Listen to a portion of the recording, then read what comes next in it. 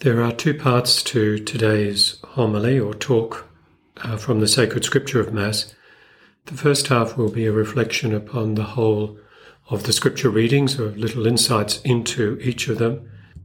And then I'd like to focus on the second reading from the book of the Apocalypse or the book of Revelation. Interestingly, there are two places in sacred scripture where the curious detail of a charcoal fire is mentioned. One is today's Gospel, where the apostles return from fishing to find bread and fish warming on the fire, prepared for them by Christ. The other is in the scene in the high priest's courtyard on Holy Thursday, where Peter and some guards and slaves warm themselves while Jesus is being interrogated inside. At that fire in the courtyard of the high priest's palace, Peter denied knowing Jesus 3 times, as Jesus had predicted.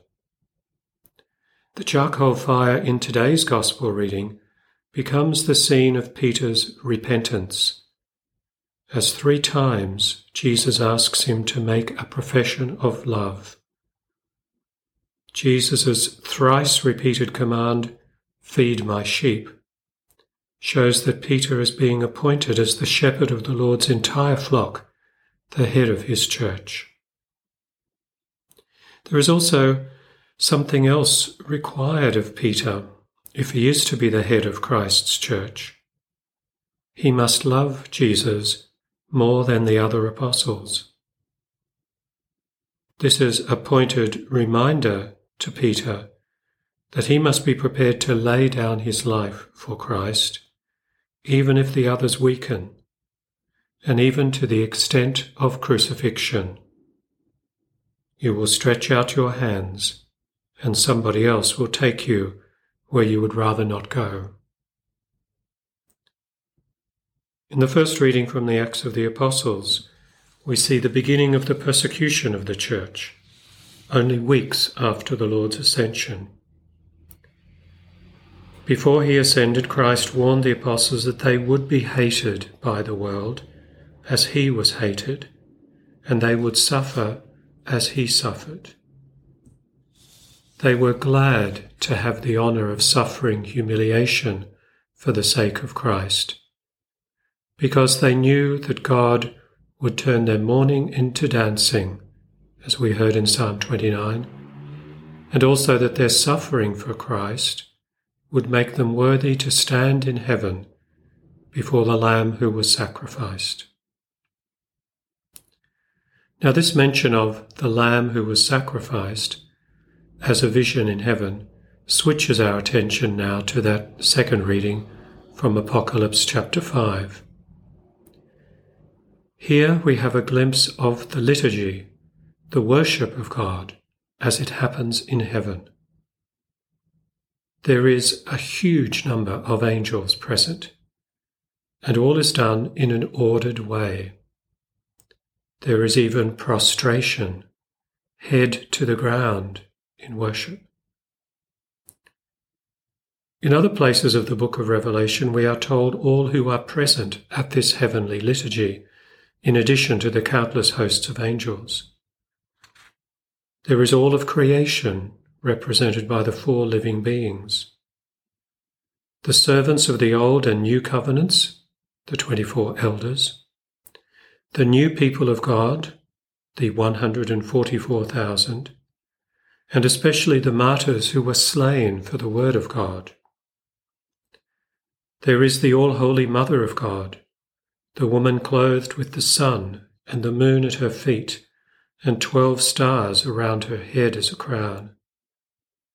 And finally, a great multitude, which no one could number, from every nation, from all tribes, and from all peoples and tongues. This heavenly liturgy is the standard for and the goal of the Church's earthly liturgy. What we do here at Mass is not just for this time and this place. It is and must be directed towards the goal for which we strive, namely worship of God in heaven. This is the activity which will make us supremely happy, ever joyful, and totally fulfilled. In a faint echo of that, here on earth, coming to Mass gives us hope, consolation, and strength to persevere. Most of all, the liturgy on earth must be directed towards the Lamb who was slain, not towards ourselves.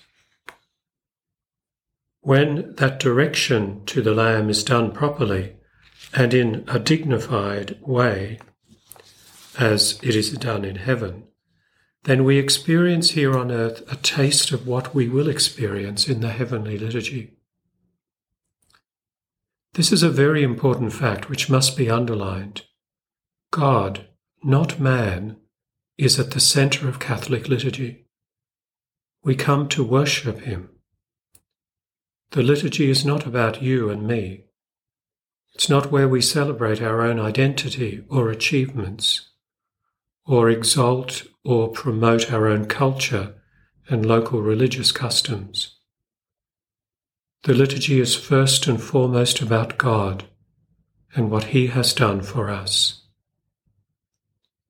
In these sacred rites, divinely instituted, we offer Christ's unique and effective sacrifice to the Father time and time again, so that we may obtain the graces that flow from that sacrifice. The Lamb who was sacrificed is at the centre of our worship, but he is also the priest who leads us, and the God to whom we pray. The sacred liturgy is a constant unfolding of the miracle of God's intervention in the world in Christ, so that all would have the means to approach him, to love him, and to worship him. Christ is risen. He is risen indeed. Alleluia.